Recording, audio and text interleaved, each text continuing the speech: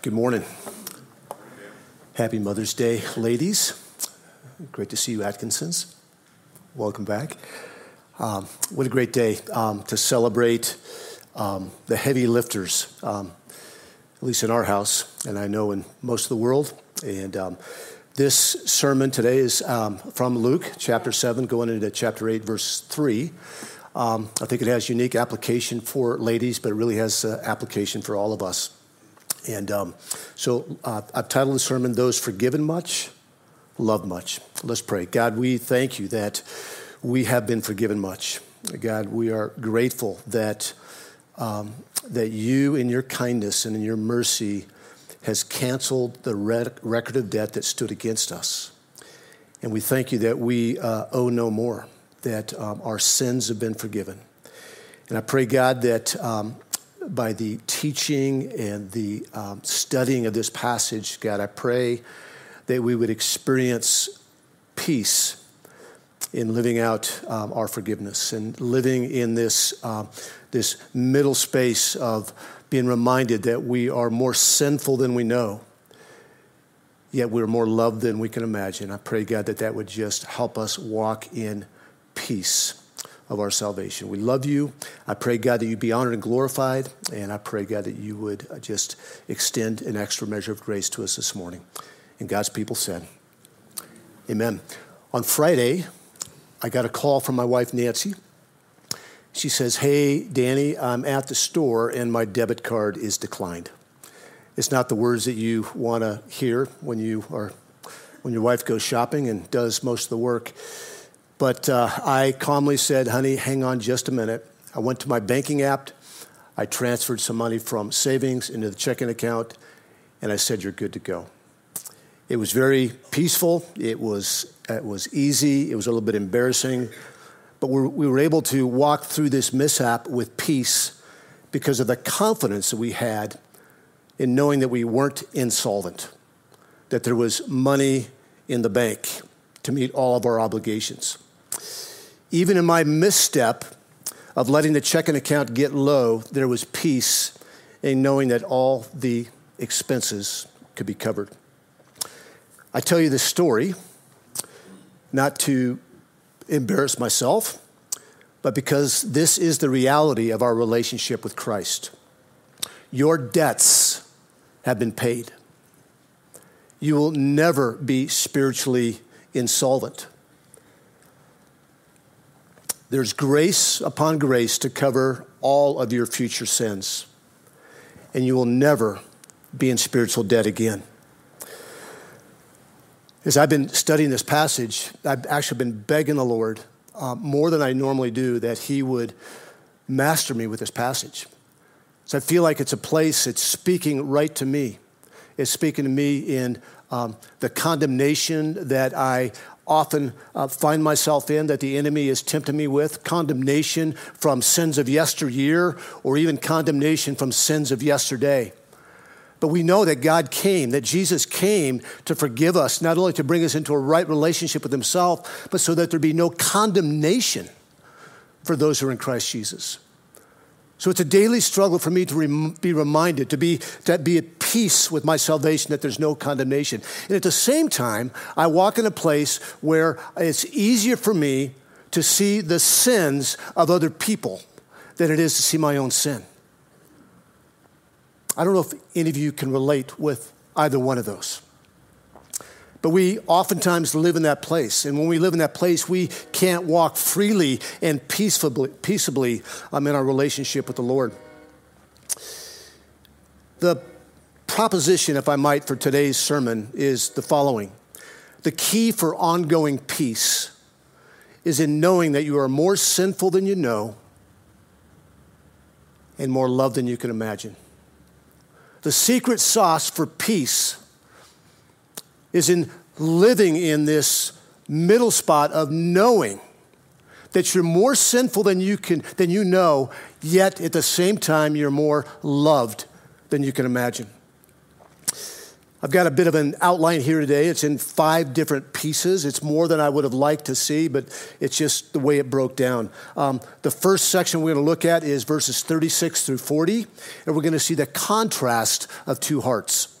We're going to see the contrast of the heart of a sinful woman, a known sinner, and the heart of a known religious man, a Pharisee. Secondly, in verses 41 through 43, we're going to see the cause of great love. We're going to see what's behind this sinful woman's great love for Jesus. And the third, in verses 44 through 47, we're going to see the corroboration, I needed to see, or the proof of her great love. What's the proof of her great love? How does she show her great love? Next is the confidence or the assurance of her salvation. And then finally, I snuck this one in there, Jesus loves women. In this opening scene, there are no words spoken, but we're going to see the heart of a woman with a lifetime of mistakes contrasted with a man who seems to have it all together. Verse 36. One of the Pharisees asked Jesus to eat with him. And he went into the Pharisee's house and reclined at table. And behold, a woman of the city who was a sinner, when she learned that he was reclining at the table in the Pharisee's house, brought an alabaster flask of ointment. In this opening scene, we see Simon the Pharisee hosting a dinner party for his Pharisee friends and for the guest of honor, Jesus. And we don't know exactly why he invited Jesus to this dinner party. It could have been that Simon truly was interested in what Jesus was preaching. But it's most likely that he wanted to entrap Jesus. He wanted to continue studying Jesus. The Pharisees and the other Jewish leaders were both curious and they were at the same time skeptical about Jesus. In that day, the homes of well-to-do people were built around central courtyards in which formal meals were served. Traditionally, at these type of gatherings, the meal would be served at a table that was in the shape of a horseshoe. It had tables on 3 sides, and it was opened on the other side. And the guests would recline on their left elbow on couches while they ate with the right hand. And their feet would be sticking out from the table. Their dirty, stinky, sometimes offensive feet would be sticking out from the table like spokes on a bike. Oftentimes, the doors of the home were left open so that uninvited people could enter the courtyard, sit by the walls, listen to the conversation, and maybe even pick up some extra scraps of food. Luke, instead of focusing on the noble guests and all the great food, instead he pans the camera of Scripture and focuses on one uninvited guest. Behold, a woman of the city, a sinner. Behold a woman. This gives us a sense of the onlooker's shock at seeing a woman in the midst of men. You see, women were not welcome at gatherings like this. Women were not supposed to be taught by rabbis. And women not being welcome, especially a known sinner, was not welcome. This woman was most likely a known prostitute or an adulteress.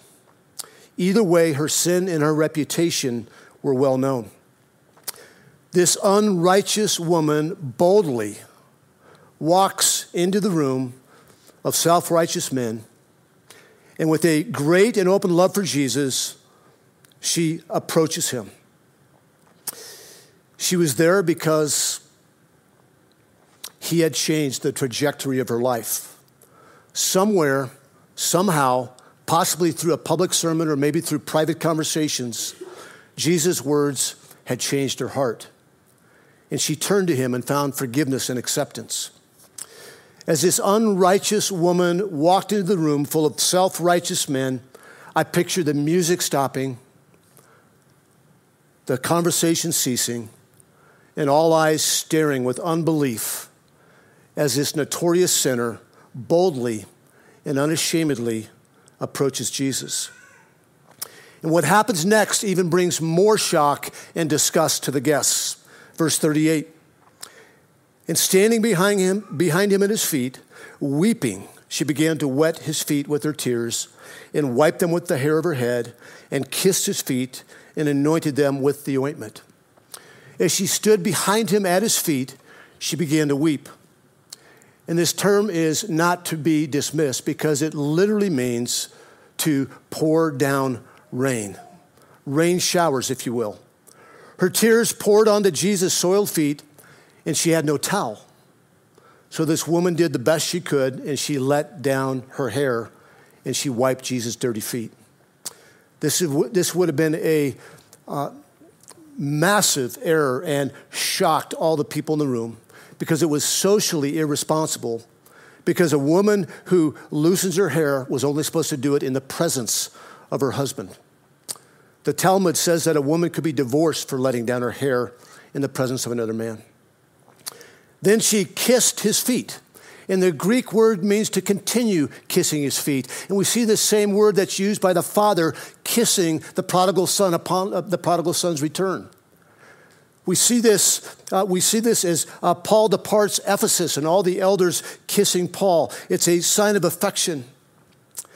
The woman was a self-forgetful mess, crying unashamedly, her nose running, her eyes red from weeping, her hair stringy with the muddy mixture of dirt and tears. And then finally, she anointed the feet of Jesus with an aroma that filled the room that would have reminded people that a king was present. This woman showed Jesus an embarrassing amount of courage and affection. It would have been embarrassing to see her doing what she's doing. These were acts of love from a woman who is deeply thankful and devoted to Jesus and doesn't give a rip what anybody else thinks. Her guilt and her shame had been removed. She was fully accepted in spite of her past. Have you ever known someone who's embarrassingly committed to Jesus? Maybe they adopt a child later in life than seems reasonable. Someone with no fear of man that they will talk openly with anyone, anywhere about their love for Jesus. Someone who gives so much money to the church and to missionaries and to kingdom advancement that it doesn't seem wise. Someone who will do whatever the Lord asks them to do and whenever he asks them to do it. Someone who will trust and endure the pain of trials rather than running from their trials. Someone who is so thick-skinned that they're not easily offended.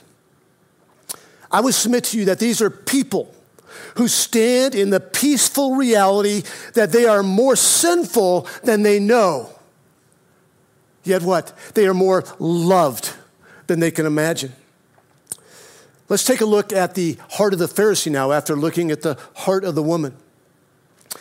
Jesus did not resist the actions of this woman who was a known sinner, and that bothers the Pharisees. Verse 39. Now, when the Pharisee who had invited him saw the woman's actions, he said to himself, if this man were a prophet, he would have known who and what sort of woman this is who is touching him, for she is a sinner. The Pharisee's response was to himself, but he could not keep his thoughts from Jesus. Simon decides Jesus can't be a prophet because Jesus doesn't seem to have the God-given insight to see the true character and the reputation of this woman. If Jesus knew, after all, if Jesus knew this woman was a sinner, he would not let the lady touch him. If you know anything about a Pharisee, this should not surprise you. Oh, and by the way, and this has been said a few times the last few weeks, we all have a little bit of Pharisee in us. And some of you have more Pharisee than others. And I'm not making eye contact with anybody. Other than if there was a mirror, I'd look right here.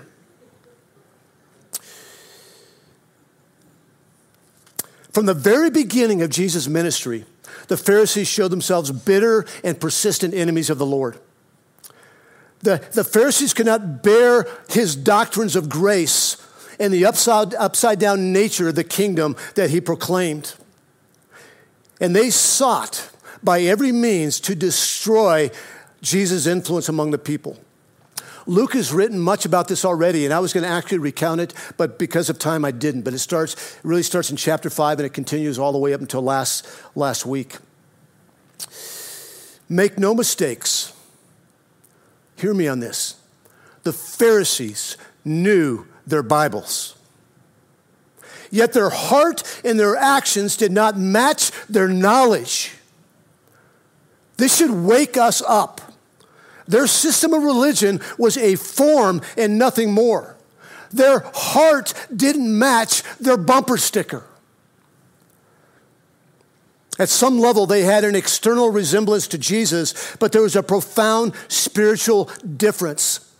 And this spiritual difference necessitated Jesus to set himself off from the Pharisees, to mark himself off from them.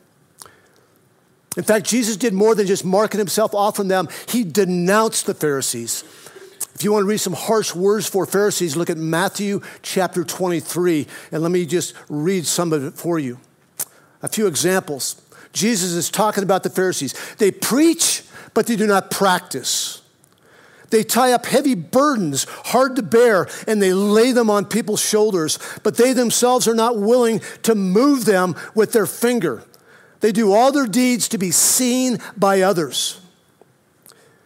He goes on to say, but woe to you, scribes and Pharisees, hypocrites, for you shut the kingdom of heaven in people's faces, for you neither enter yourselves nor allow those who would enter to go in. For you clean the outside of the cup. They look great on the outside, but inside you are full of greed and self-indulgence. For he says, for you are like whitewashed tombs, which outwardly appear beautiful, but within you are full of dead people's bones and all uncleanness. Ouch. Some of you have heard the Jeff Foxworthy spiel that you know you're a redneck when. Let me give you a short list that you know you're acting like a Pharisee when you do the following. When you don't practice what you preach. When you don't repent when you don't practice what you preach. When you're quick to justify your actions rather than repent. When you feel superior and look down on anyone who doesn't have their act together, Christian or non-Christian. When you see your sin as smaller than the sin of the big sinners of the world. When you separate yourself from toxic people rather than moving towards them to minister to them. When you are sitting there thinking about how this applies to someone else rather than you. You act like a Pharisee when you have no Christian friends. When you have no non-Christian friends. And also when you have no messy Christian friends.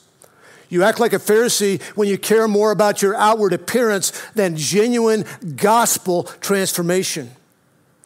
And then finally, you act like a Pharisee when you care more about building a strong nation than seeing the kingdom of God advance. I pray that our church does not have a self-righteous Pharisaical culture, but one of gospel grace. I pray that we know God's word in an increasing manner, and that we allow it to transform us. Here's the deal. If you want to know the contents of your heart, if it's grace-saturated or if it's legalistic and pharisaical, hang around problem people, difficult people. You see, problem people, difficult people, different people have a habit of exposing our heart. We don't want to be around known sinners. They irritate us. We're afraid that they're going to contaminate our pristine Christian bubble. You know what would make me more excited than anything? If the biggest sinners that you have in your mind right now who are non-Christians would walk into this place next Sunday and we would welcome them here. And we would feed them the gospel of Jesus Christ that can give them peace with God. But there's people that irritate us. When someone is difficult or disappointing or disrespectful, our reactions to that reveals our own hearts. When we discover that someone we know has fallen into sin, when you know that someone has fallen into sin, a Christian or non-Christian, it reveals your heart. Does your heart say, well, how could they ever do that? Or is it a heart of wondering what's going on in their heart so that you can minister to them? Yes, my prayer is that we discover grace in our hearts from God. But at the same time, I know that we're going to discover pride and self-righteousness. And I pray that God would root that out by his grace. Jesus can see into Simon's heart to know what he's thinking. Jesus replies to Simon's thoughts as if he had spoken them out loud. But the real shock is this. Jesus sees the heart of this woman, and he sees the heart of Simon. And he's more disgusted by what he sees in Simon's heart than by what he sees in the woman's heart. Simon's attitude to this woman exposes his heart. Up until this point, up until verse 40, there's been no word spoken. No one has addressed the woman, and there's been nothing said by anyone in the room. And this is about to change, verse 40. And Jesus answering him said, Simon, I have something to say to you. And Simon answered, say it, teacher. This is the final revelation here of Simon's heart. He wants to hear Jesus teaching. Say it, teacher. But he doesn't seem interested in being transformed by it. In this next section, verses 41 through 43, we're going to see the cause or the motivation of the woman's heart for Jesus and the Pharisee's heart towards a woman. Jesus is going to start by illustrating his point with a short parable in verses 41 and 42. A certain moneylender had two debtors. One owed 500 denarii and the other 50. When they could not pay, he canceled the debt of both. 1 denarii is a day's wage for the common laborer back then. So 50 denarii would be 50 days of wages, and 500 denarii would be the equivalent of 500 days of wages. The woman represents the one who owes 500, and the Pharisee represents the one who owes 50. Get this. They both had a debt. They both had a debt they could not pay. They couldn't pay what they owed. It was impossible. The debtors are obviously metaphorical sinners in this parable. What Jesus was saying was that according to conventional outward morality, the woman was a 500 sinner and Simon was a 50 sinner. Outwardly, she was 10 times as sinful. But they had both fallen. They had both sinned and fallen short of the glory of God. The high-class moralist had the same problem as the low-class prostitute. Neither of them could pay their debt. They were both insolvent. There would be a reckoning one day when their debt would need to be paid. Have you ever been in a place where you're upside down financially? I have. Everything is fine. I think as Dave Ramsey says that everything's fine as long as I can out-earn my stupidity.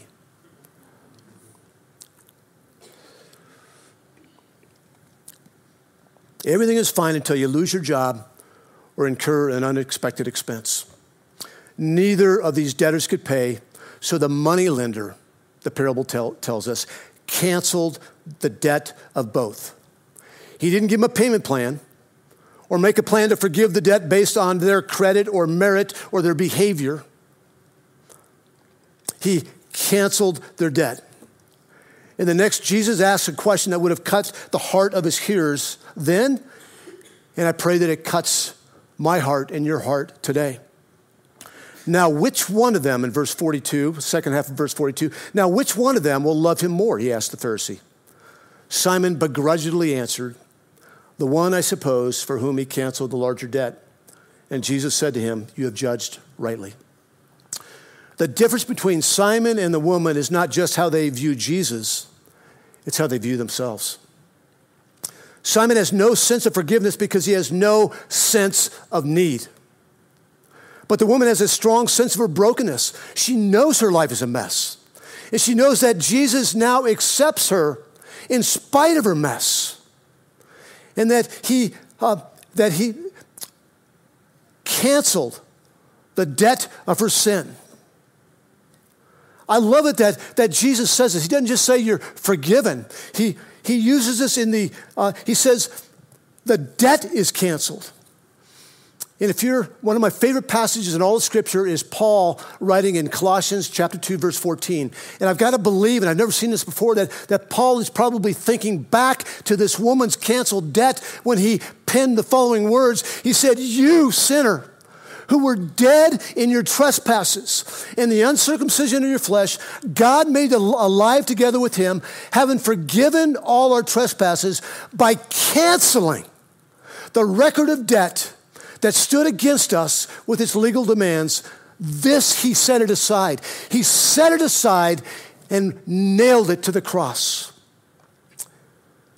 So her response is an overwhelming love for him. A love that risks further social disgrace. Jesus then recounts her love for him. We're going to see this in verses 44 through 47. We'll see here that he contrasts a self-righteous Pharisee who sees Jesus as a good teacher to be studied with the woman who sees Jesus as the one who forgave her debt of sin and accepted her, and so he is worthy of her love. The cause of her great love is her forgiveness. The cause of her great love is her forgiveness. She knew she was a woman of great sin, yet she knew that the forgiving and accepting love of Christ was greater than she could ever imagine. Verse 44 through 47, the proof of her great love. The proof of her great love is not a bumper sticker or church attendance, or even how much she gives. Then turning toward the woman, he said to Simon, "Do you see this woman? Look at her." This is what a follower of Jesus looks like. "Simon, you invited me into your house, but you're not the host. This woman, your unwanted guest, she's my host.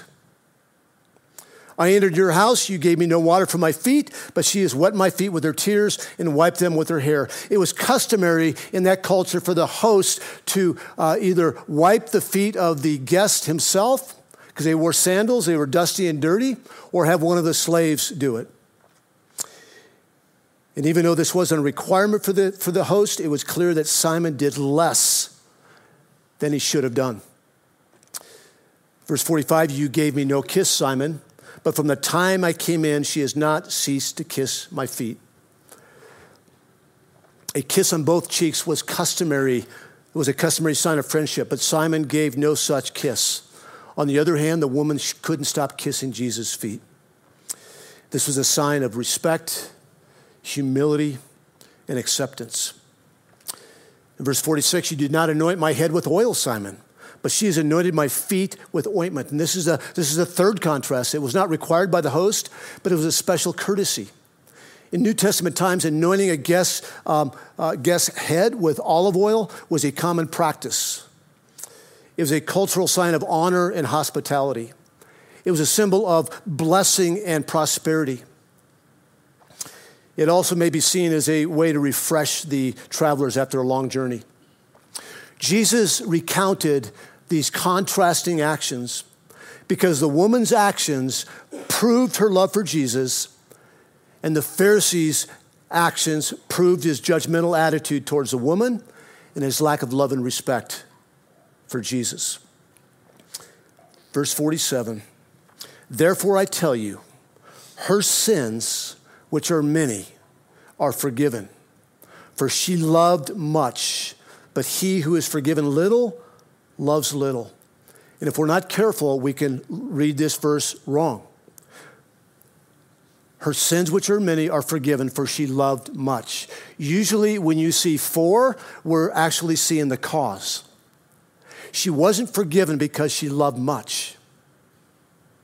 She loved much because she was forgiven. It's like saying this: it rained hard last night because for our windows were wet when we awoke the next morning. Her sins, which are many, are forgiven, for she loved much. The woman who had lived a life of giving herself to men for money and then cast off and rejected as one with no worth has been forgiven and accepted by Jesus. Her response? To love much.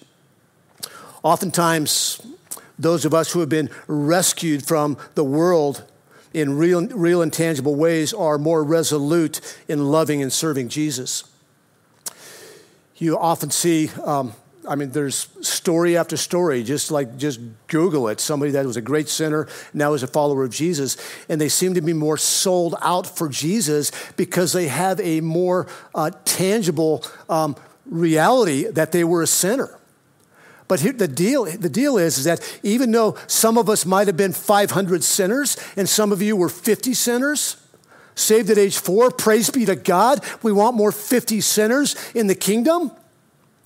But the challenge for you 50 sinners is to recognize that you are every bit as much lost and dead in your sins as the whatever 500 sinner you can imagine. And it's when we lose sight of the reality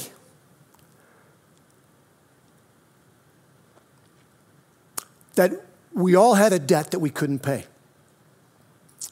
And that Jesus, in his kindness and his mercy, by faith in his sacrifice on the cross, canceled the record of debt that stood against us.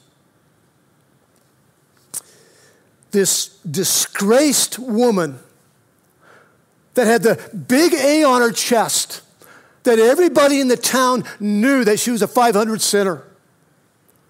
She walked confidently into the room of self-righteous men and approached Jesus, not to be saved, but because she had already been forgiven and accepted,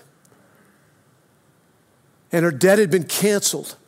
Her loving actions were in response to her debt being canceled. Jesus knew that as a result of her past and the reality that religious people will try to imprison her by her past, that he wants her to be able to walk in the peace of her assurance. If you know 500 sinners, I want to just tell you this, that 500 sinners, whether they've killed somebody, whether they were a child molester, whether they committed adultery, 500 sinners need to be reminded that there's no condemnation for those who are in Christ Jesus. They need to be reminded that the debt that stood against them has been canceled. It's been removed. In Jesus, in this beautiful end of this chapter 7, Jesus says this in verse 48 and 50, with 49 in the middle. He says this, and he said to her, "Your sins are forgiven." He didn't just forgive them right then. He reminded her. She's standing in the midst or kneeling in the midst of men that are staring her down, knowing all of her past mistakes. And he's reminding her, your sins are forgiven. And then those who were at the table with him began to say among themselves, who is this who even forgives sins? And he said to the woman again, your faith has saved you. Go in peace. Go in peace. There are some here this morning who still have a record of debt that has been built up by living in rebellion and disobedience to God. You've not been redeemed.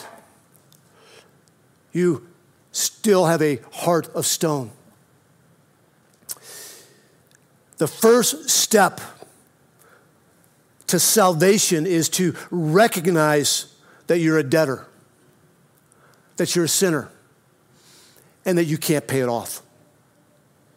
You can try for the rest of your life. You can't pay it off. You can't give enough. You can't be good enough.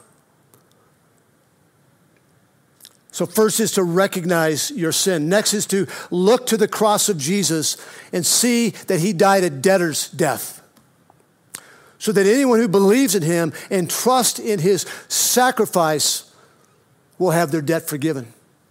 This is an open invitation. The door to the ark of salvation is open to anyone. 50 sinner, 500 sinner, 5,000 sinner.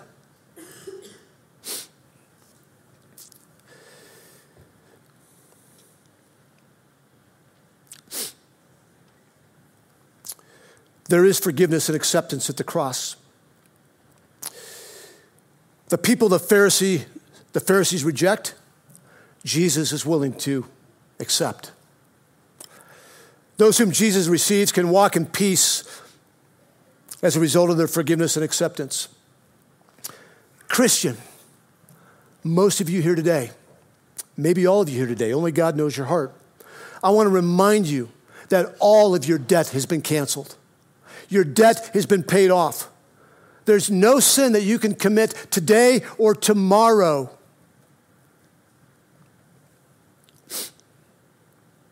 that stands against you. You've been freed from the penalty and the shame and the power of sin. When you do sin, there's an auto deposit. You'll never be insolvent spiritually. There's an auto deposit of more grace and more grace and more grace. I pray that this reality of grace upon grace will free you to love God and love people. And I want to encourage us here towards the end, brothers and sisters, let's not pronounce a life sentence on anybody for the sin they've committed. Let's not pronounce a life sentence on others for their sin and past mistakes.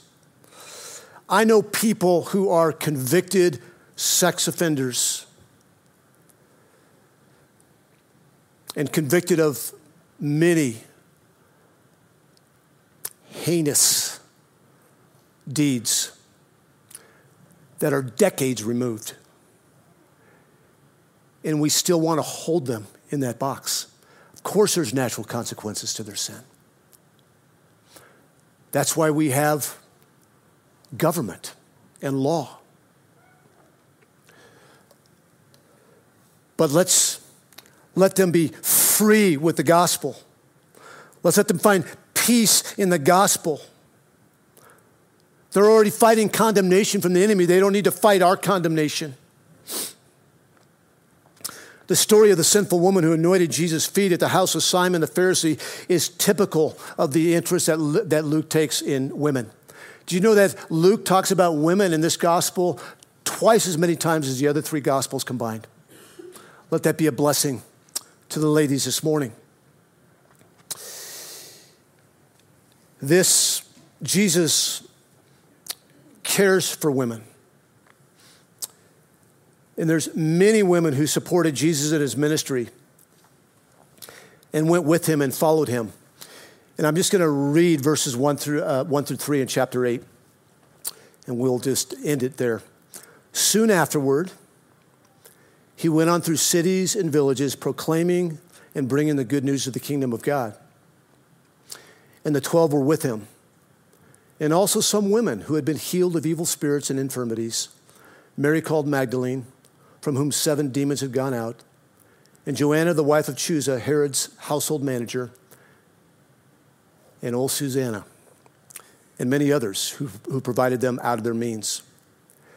We see Mary Magdalene, and we see Joanna at the end of Luke, in chapter 24, as having the great privilege of some of the first people that Jesus appeared to.